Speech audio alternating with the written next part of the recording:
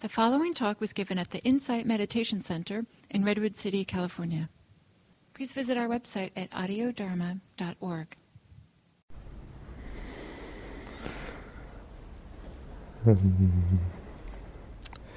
I know there's some new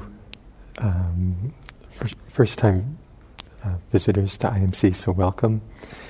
And I was thinking about offering a guided meditation this morning. Sometimes in the morning sitting we have a guided meditation, but then I thought there's something better than a guided meditation. Silence. And one of the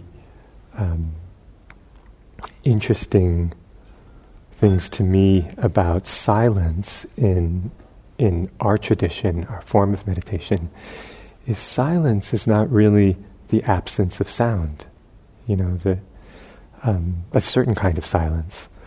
But I think for our practice, when we meditate, silence is more about our relationship with the sound. So there's always sound. Either there's sound outside, or there's sound in here, or there's always sound. And if we struggle against the sound, or fight it, or have a running commentary about it, or that's one way of relating to it. But there's another way of relating to the sounds, just to leave them alone, to leave everything alone. So then I'm not in conflict with the sound of the cars or the, whatever it is. It's like everything is just as it is. Everything is there. And we're kind of harmonizing with the various sounds, the various movements of the mind. And that can bring a great peace, a great sense of ease. Wow, it's okay. I can be with things as they are. I may have some idea of, okay, this is okay to meditate here, but only in maybe it'd be better in the mountains with snow silently falling and a fire in the that'd be nice. Wood burning stove and and that might be nice. But I think that for meditation practice to be it's most useful, most valuable in our life, it's something that we have with us all the time. We don't have to go to a particular special place. Special places are wonderful. But if the special place is inside of us, then whatever we see, whatever we meet, whatever conditions in our life arise, that's the place where we practice. That's the place where we can discover this silent mind, this peaceful mind. So that's a little bit of an intro to a poem. And this is a poem that I first heard a number of years ago, and I liked it, but I didn't feel like I really understood it. And I'm not going to be so bold as to say I understand it now, but I have a different understanding of it now. And I feel like it's in some way a comment on the relationship between meditation practice and our everyday life. So it's called Tree by Jane Hirschfield. It is foolish to let a young redwood grow next to a house. Even in this one lifetime, you will have to choose that great calm being, this clutter of soup pots and books. That great calm being, this clutter of soup pots and books. Already, the first branch tips brush at the window. Softly, calmly, immensity taps at your life.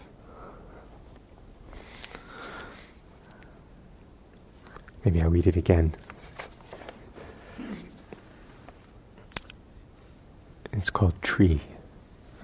It is foolish to let a young redwood grow next to a house. Even in this one lifetime, you will have to choose. That great calm being, this clutter of soup pots and books.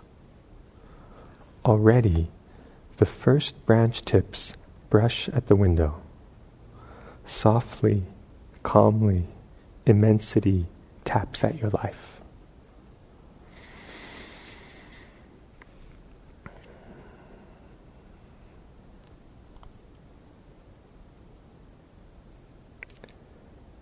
I think we can see this as a metaphor for practice, for meditation practice, maybe you could say for spiritual practice, where the tree, I love this image of a tree. Sometimes I think when we sit, it's like we have roots that kind of go into the ground, and then we just the way a tree just grows into the sky, we have this uprightness. And for me, a tree is a symbol of life. It's a symbol of a kind of equanimity. The tree is there in all the seasons. It's just rooted. It's just calm. Is there. Is providing shade. Is providing,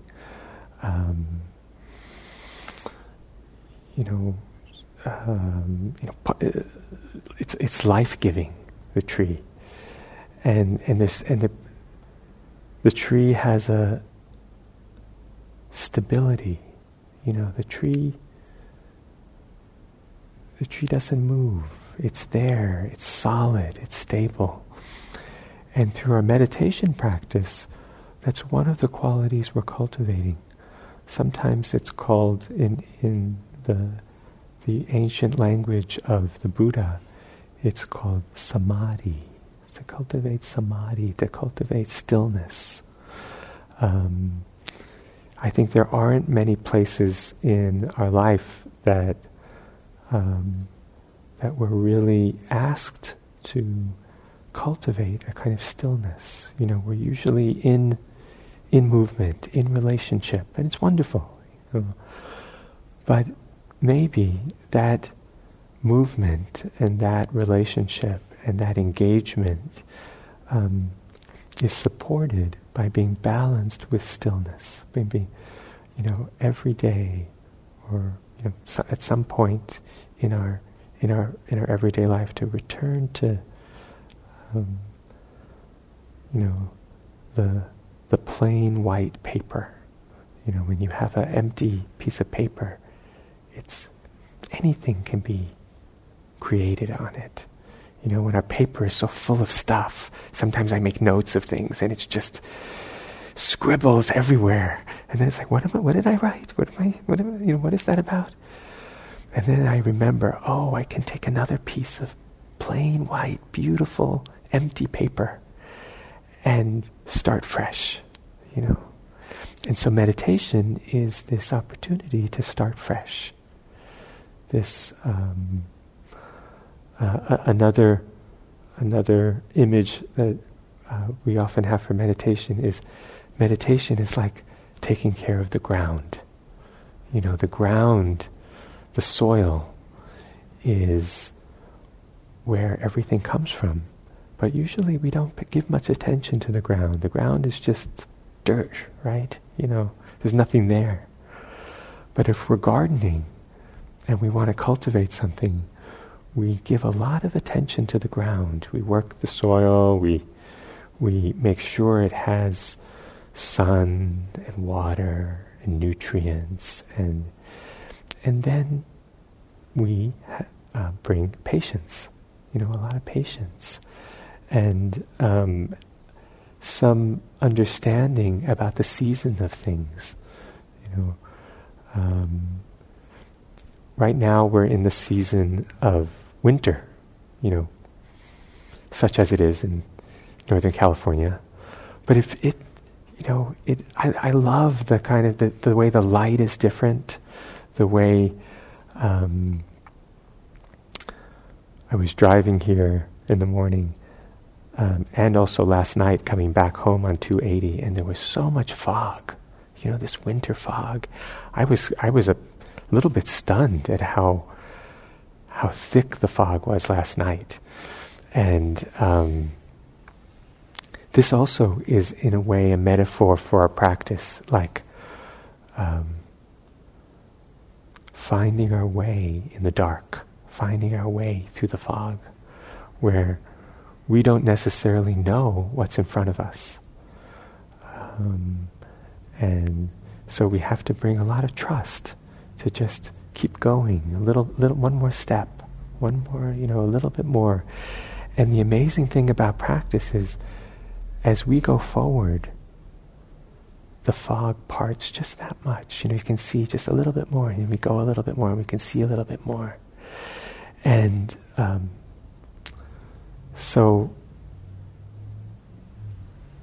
something about this finding our way in the dark and this season of winter is a time of rest, a time of going within, a time of sort of hibernating and renewing ourselves. And so we have the tree. Maybe the tree loses its leaves, and is sort of going into shifting into this other way of being. And it can look like things have,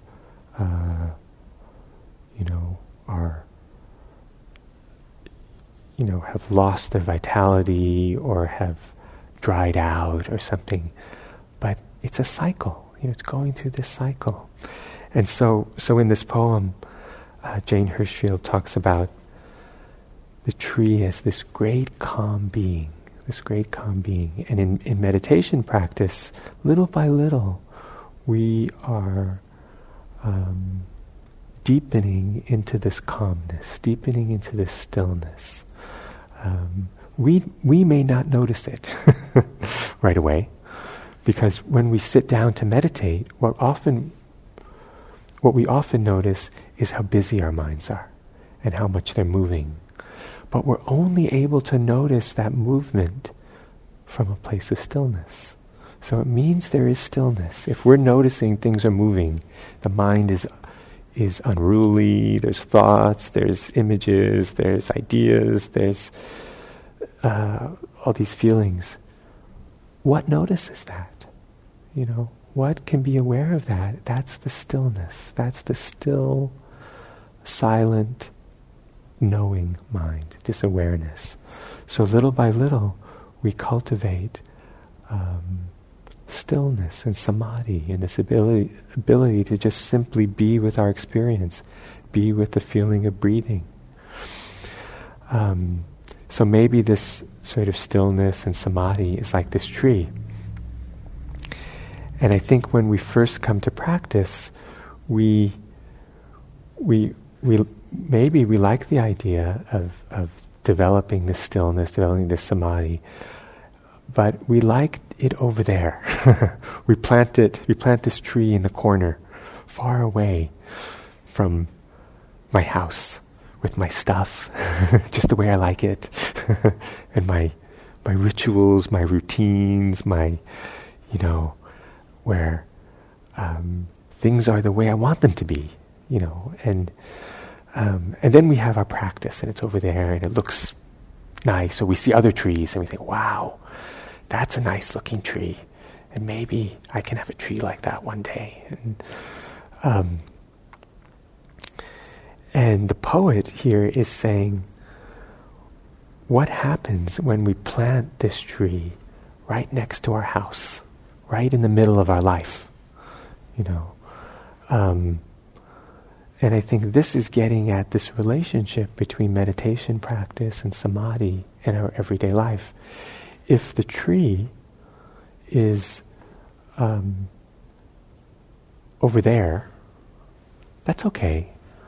Maybe we're cultivating something that's nice, that's helpful, but it doesn't have that much impact on how I'm living, on my everyday life. It's something that I go and do. Yeah, I go to IMC, or I do that once a week, or that's okay, that's nice.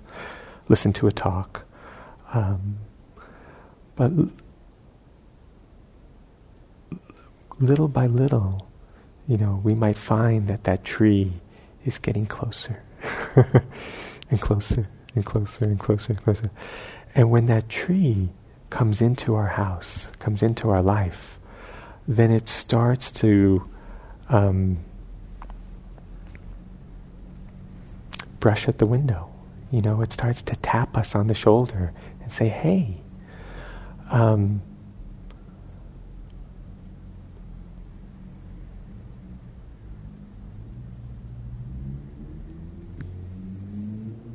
you're living in this way, and you're doing this, and then you're also cultivating this practice, this tree over here, and it doesn't, there's something that's there's a little bit of a disconnection, so we start to see that the ways that our mindfulness practice, our awareness practice, this great calm, stillness, growing sense of wisdom and compassion starts to encroach upon our life and affect our life, and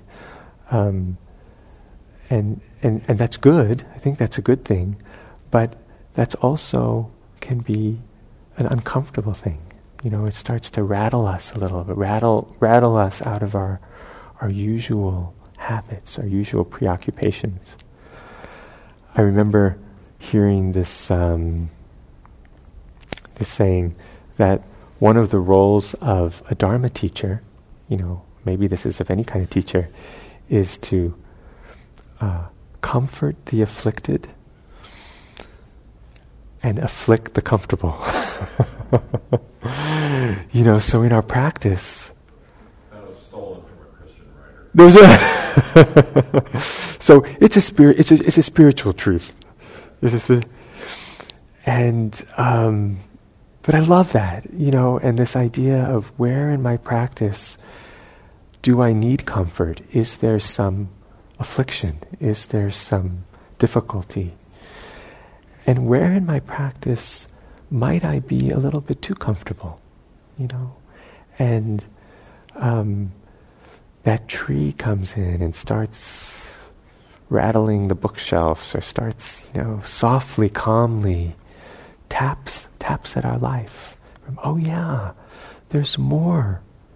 There's more to life than just my own self-centered preoccupations, and there's something vast and wide that we tap into. Maybe one of the ways of tapping into it is through meditation. It starts to shift our perspective a little bit.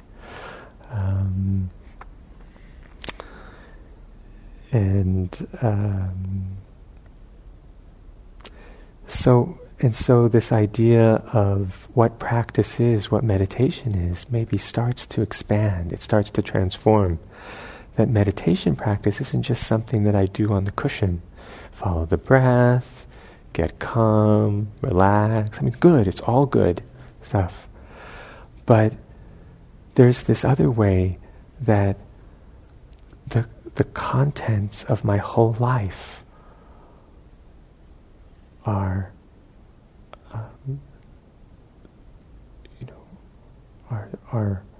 actually within this samadhi, within this meditation. And so, and maybe that's what's transformative about practice. To little by little, let this tree,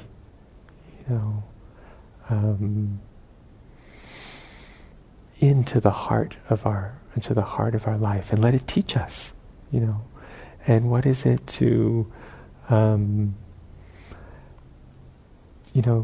we'll still have the messy books and the kitchen and the this and the that, but what is it that's not I'm not in conflict with that, or that's not something that's encroaching on my calm, but I can embrace all of that, and I can widen to include all of the different parts of my life into my practice. And that they too are expressing the Dharma. They too are expressing the truth of how things are.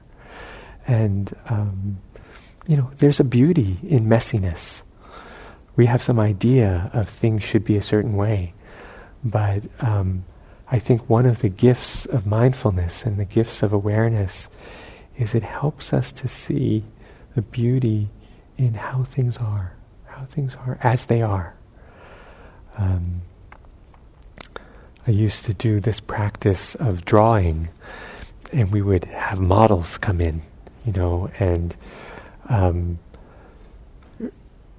one person would model for like 10 minutes, and then everybody would draw her or him. And then the timer would go off, and then we kind of look at each other's drawings, and then the next person would model, and just kind of taking just wearing the ordinary clothes and just taking a pose. And what I was a little bit surprised to discover was that in the looking at someone, in this cultivating this ability to look at someone for a continuous amount of time, and really trying to see them as they are, and drawing. But in that looking, in that seeing, each person became beautiful. It was amazing. It was really amazing. It was like the beauty, the inner light of each person. It was like, wow, was that always there? I didn't, kind of nice people, and but there's something in that willingness to meet life on its own terms, rather than forcing what I'm seeing to fit into my idea of how it should be.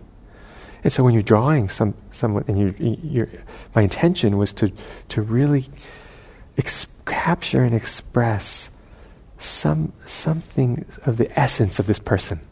So I had to really look, really take them in. And in doing that, it was amazing. So this is the gift of giving others, giving ourselves this form of attention, this form of awareness. It almost like it blesses each thing we see. And as we look in this way, we become more aligned with what's true.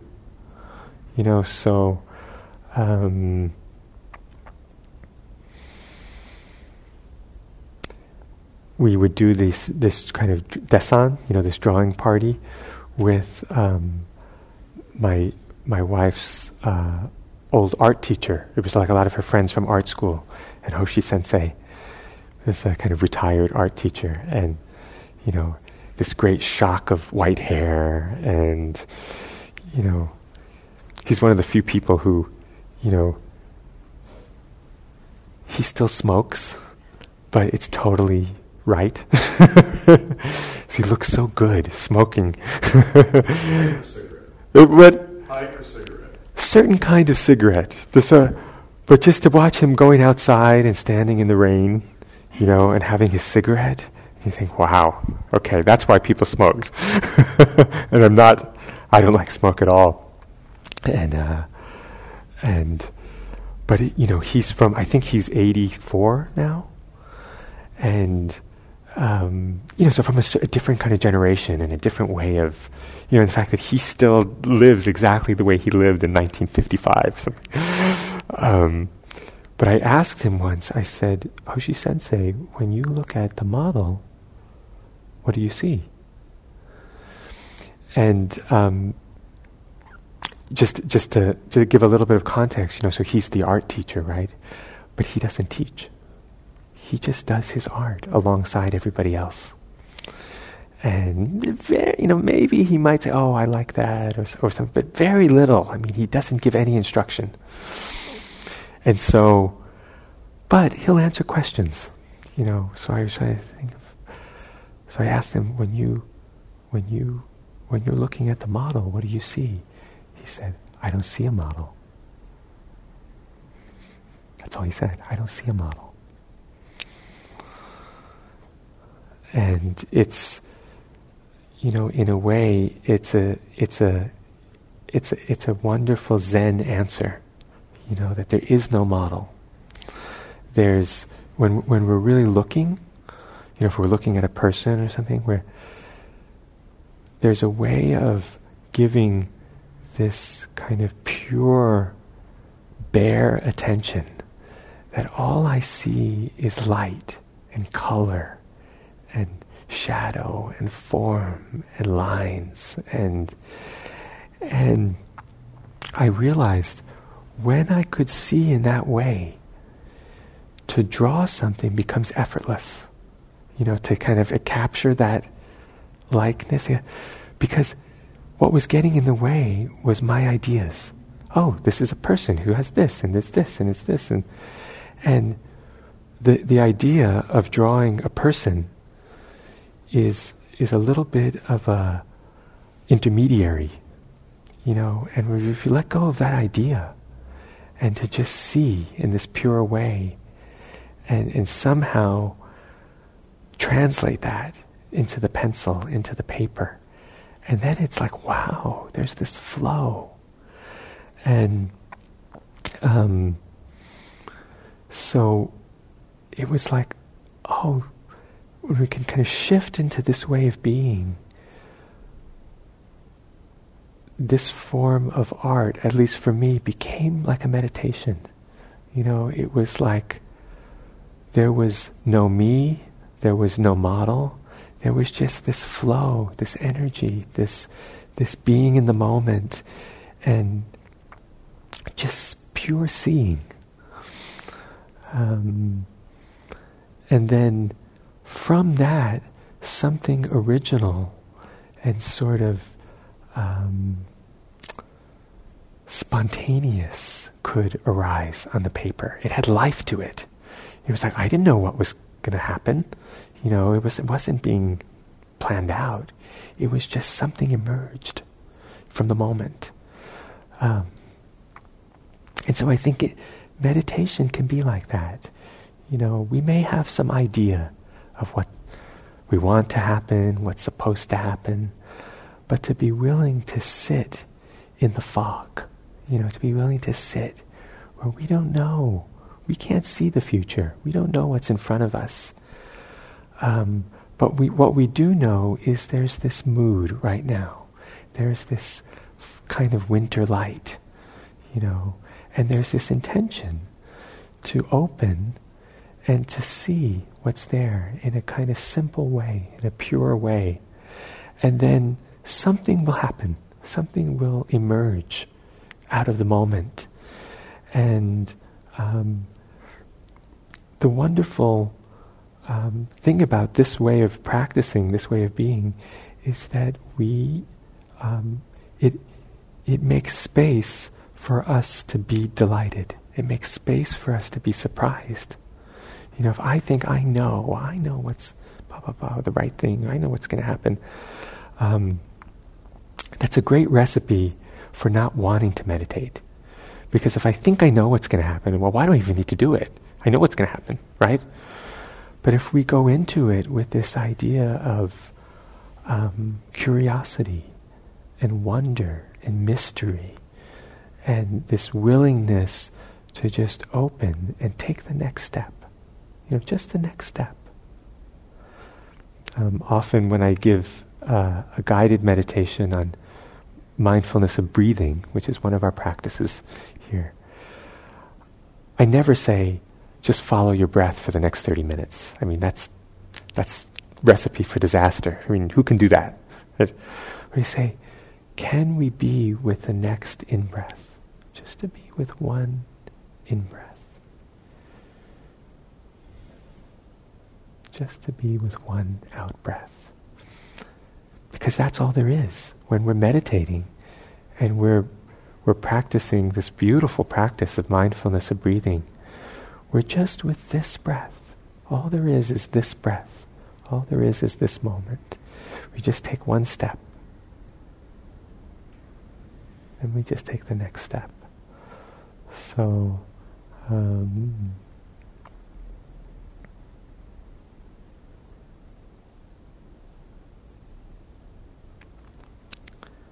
well, I hope that was okay with a lot of different images and metaphors. There's a tree, there's the fog, there's the but I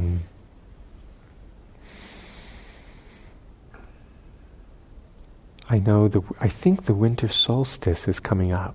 If it hasn't already, it's not yet. The 21st.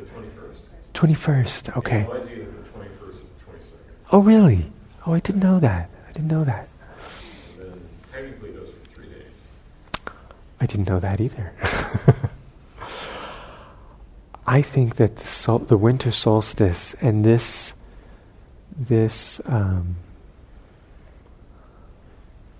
sort of experience of darkness and light are wonderful metaphors for. I mean, they're not just metaphors, right? We're living in them, but they're symbols of practice as well. And I think it was Carl Jung who said, "We don't become enlightened by imagining figures of light. We become enlightened by going into the darkness, and making the darkness conscious, making the darkness visible. So that's where our depth is, in the darkness.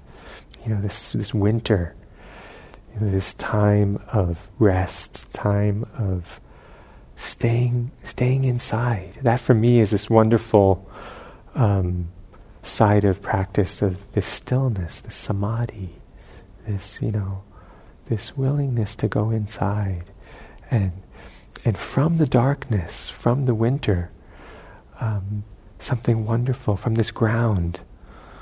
The ground is dark, is damp, is cold.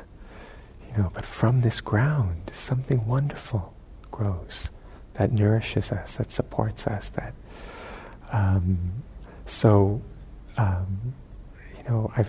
I value this season a lot, and I think it can. I don't think it's a coincidence that in the Buddhist tradition, the Buddha and the monks, and continue to this day, would take a 3-month retreat in the rainy season. It's kind of like the winter in South Asia. It's not a time for, being so out there in the world and spreading ourselves out. It's a time for warm soups and, and staying in one place and sort of collecting ourselves and centering ourselves, gathering ourselves. So this is like samadhi. This is the stillness, and then we see how does that inform our life? How does that inform the clutter of soup pots and books? And how do we bring this vast, calm mind of samadhi into our life and allow it to teach us?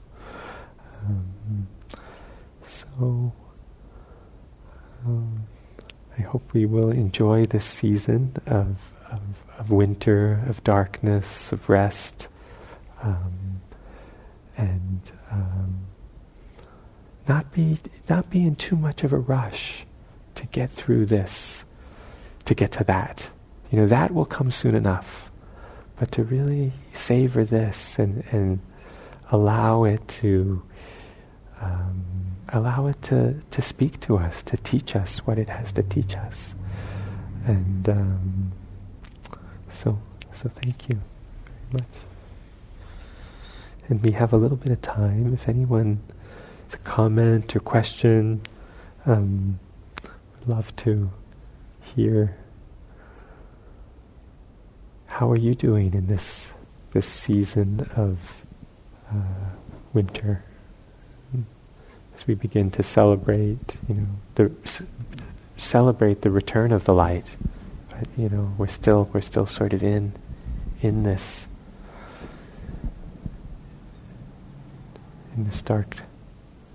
darkness.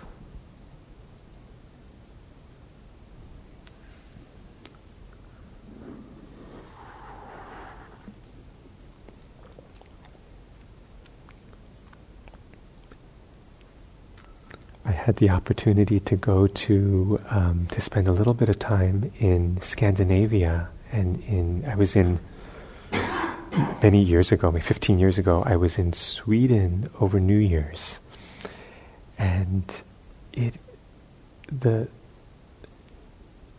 so the darkness was so moving.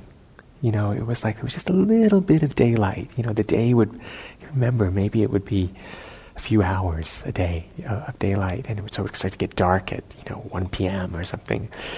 And what they did in Stockholm is they would have candles out on the sidewalks in front of the restaurants and the shops, and it just created this wonderful mood. And it was so cold. I had 3 pairs of socks, and still I'd walk outside and my toes would start burning with cold, right? But you go inside and have some cider, and then have saunas and all these things. But just that, I just loved that you really felt like this is a very particular season, and it just, at least for me, it just created a certain kind of internal mood. And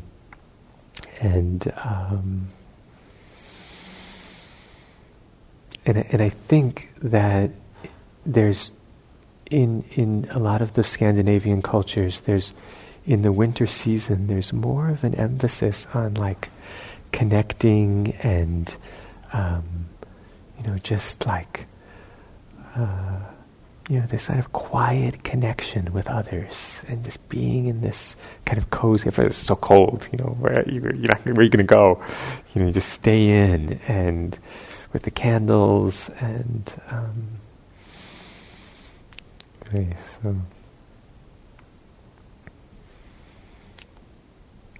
Okay.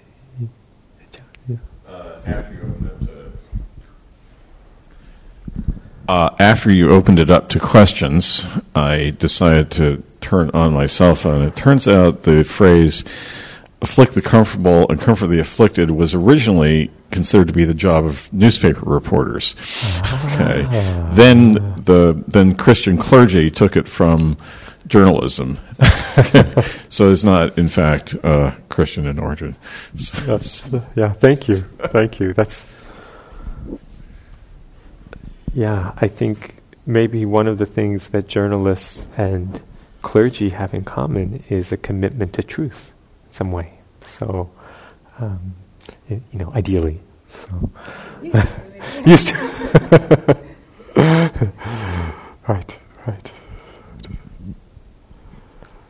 I would be interested in hearing you explore that. The idea, the concept that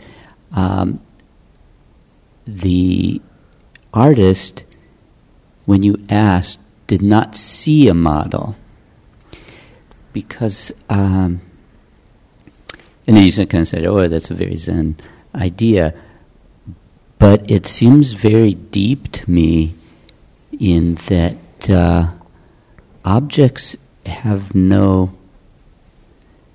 inherent existence, and it strikes me that the artist really appreciated that there was just energy, or there was just space, or there was just emptiness, or there is something shining forth from that experience of the model, but the model wasn't really there.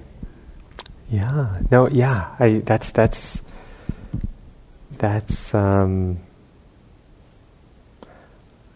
I think our teacher, Hoshi Sensei, I don't think he's so used to putting into words something that he takes for second nature in a way, that when he shifts into this mode, he's letting go of concepts in a way. And so that there's a model there is a concept, and so he's attuned to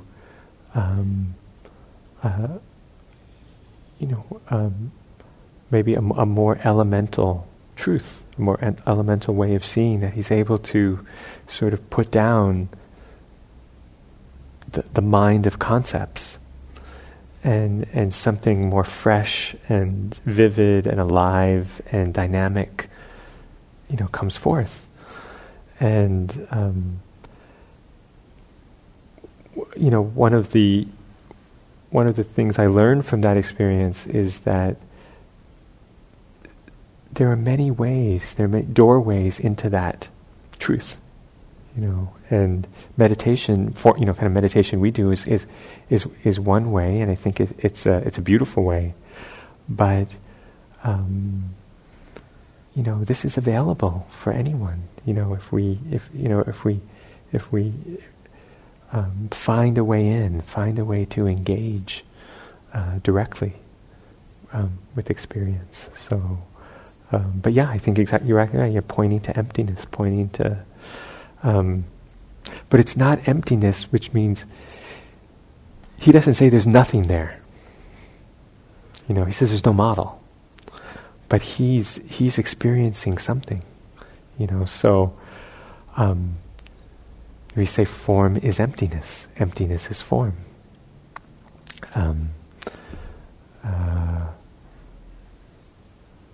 And artists work in the world of form. But to be able to go between that and form and emptiness, and maybe you could say the monk is in the world of emptiness, or their orientation is towards the world of emptiness, and the artist is towards the world of form. But you need both. They support each other. I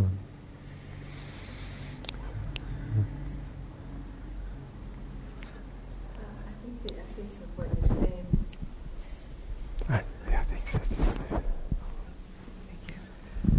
Is that having that ability that the artist has in this case, to be able to shift away from the judgmental mind to a way of seeing that just appreciates the beauty in the form or in the details and the shadows, and seeing the whole picture.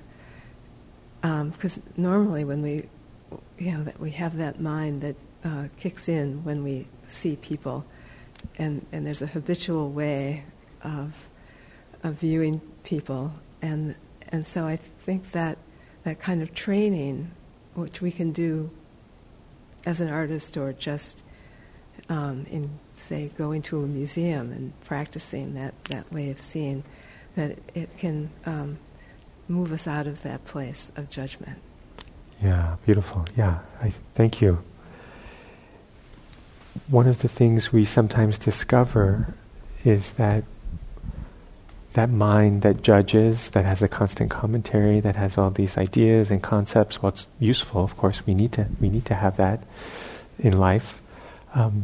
Is a big source of suffering. It can be a big source of suffering. So any way that we learn to sort of be able to turn that on and off, or shift in and out something, is very, very helpful, because sometimes it's useful and helpful, and sometimes it's not. Sometimes the situation is not improved by my judgments and commentary, and actually it's better to be present and open and available, and so yeah.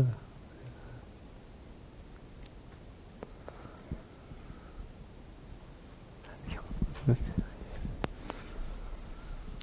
So I don't know if I'll say this right, but so the tree. I have this experience a lot lately where I don't care for a lot of the things that I used to care about, and especially in worldly interactions with others. A lot of times it just seems noisy. A lot of the talk is gossipy and complaining about this or that, and just seems very pointless to me and uninteresting. And sometimes I can go into the judging mind about that, but a lot of times it can just be, wow, I don't care for this that much. And I almost feel a little bit monkish, like I don't quite fit in there, and yet to hang out with people like that say form is emptiness, it's like that's too much, I'm not there yet, so it's like it's kind of intimidating. So I don't know, it's like a lost place, and in some ways it feels sad, and like I don't know where to go. Obviously I come here and sit, and that's wonderful. But I don't know if that made any sense. Yeah. Hopefully it did. Thank you for sharing that. One of the words that came to me when you were speaking is this word that's translated as a disenchantment, and this is one of the stages, classical stages of the unfolding of Dharma practice. That there can come to be a time when we notice that we are disenchanted with the things that had previously maybe enchanted us. Like we, the orientation of our life is beginning to shift in some way, and the things that I used to be fixated on or thought would bring me pleasure or happiness, they don't have such a pull anymore. And actually, it's almost like a little bit of, we see it in a new light, and it's not. So when you're talking about, whether it's gossip or certain things that, they're not quite a fit anymore. I think disenchantment is one of the, maybe we could say it's the necessary phases that we go through, because as we change and are changing, we start to see things more clearly, and we see them as they are, and it doesn't. We see old things in a new light, and it can be a time of loss. Actually, it can be a time of sadness. It can be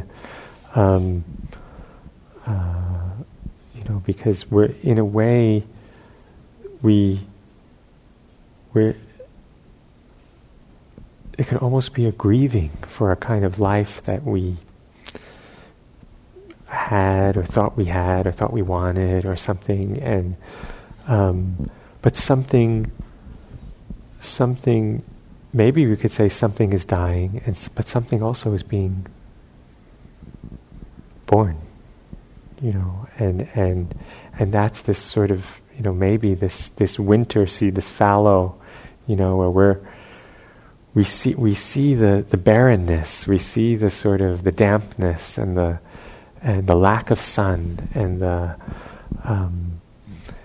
there can be sadness with that, but it's also this necessary phase for something to blossom, for something to grow. So.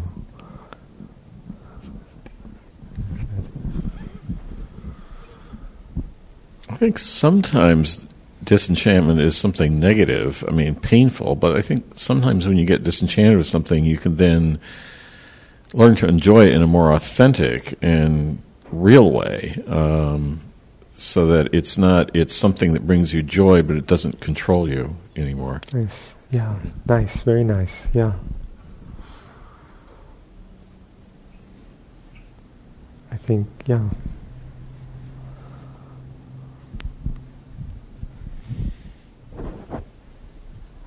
I often have that feeling also that people are complaining, people are involved in details that don't really seem so important. But I often think about what the Dalai Lama said, that there are Buddhas in the world, which I take seriously, and then when I experience people who I have judgments about, or see some surface delusion or whatever that they're involved in, that I judge as that, I think about their Buddha nature, that everyone has Buddha nature, and it is shining forth from them. And so there is always something to appreciate. So I like that idea of the seeing something positive that's there also. There was thank you, Ren. There's maybe this is a good place to end, but there's this story that I always think about when I think about calmness, tranquility. There was many of you probably know Ed Brown, or who Ed Brown is. He's a teacher. He's a Zen teacher in our wider scene. And I think this is my memory is that he tells the story of going to see. So he was in charge of the kitchen at the monastery, and this is in the late '60s when they just started Tassajara, and people were going into the in a monastery you have certain meal times, right? You're supposed to eat at the meal time and you're served, and it's kind of this formal thing. But people were just going into the kitchen all night long, kind of raiding the fridge and the pantry and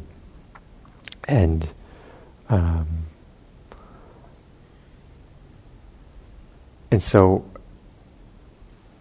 there was a whole conversation with his teacher, and anyway, I think they ended up putting a lock on the door or something like that. But in the course of the conversation, and Ed was upset about having a conflict with a particular person. And the teacher, Suzuki Roshi, said, in order to see virtue, we need to have a calm mind. So having a conflict with someone who's breaking the rules and doing something, he's saying, to see the virtue in that person. Okay, it's easy to see the sort of negative thing, that person. But how can we see the virtue in that person? Well, when we become calm, when we can bring to stillness some of the movement of our own mind, then we can open to the Buddha in each person. And it doesn't mean we don't also see the problems and the difficulty and the negative thing, but through that calmness of mind, we become more perceptive and more open. So, anyway.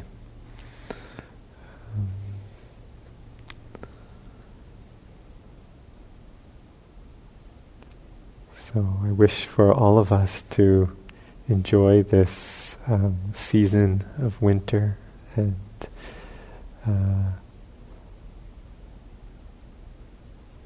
as we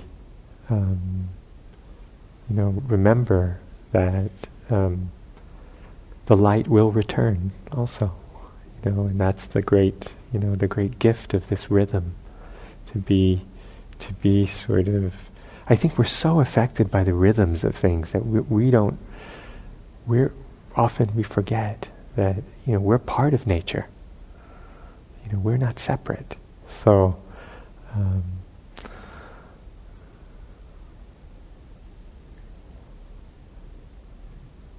And to be the more sort of calmness and more openness we have, we'll be able to perceive as the first branch tips brush at our window. softly, calmly, immensity taps at our life. So, thank you.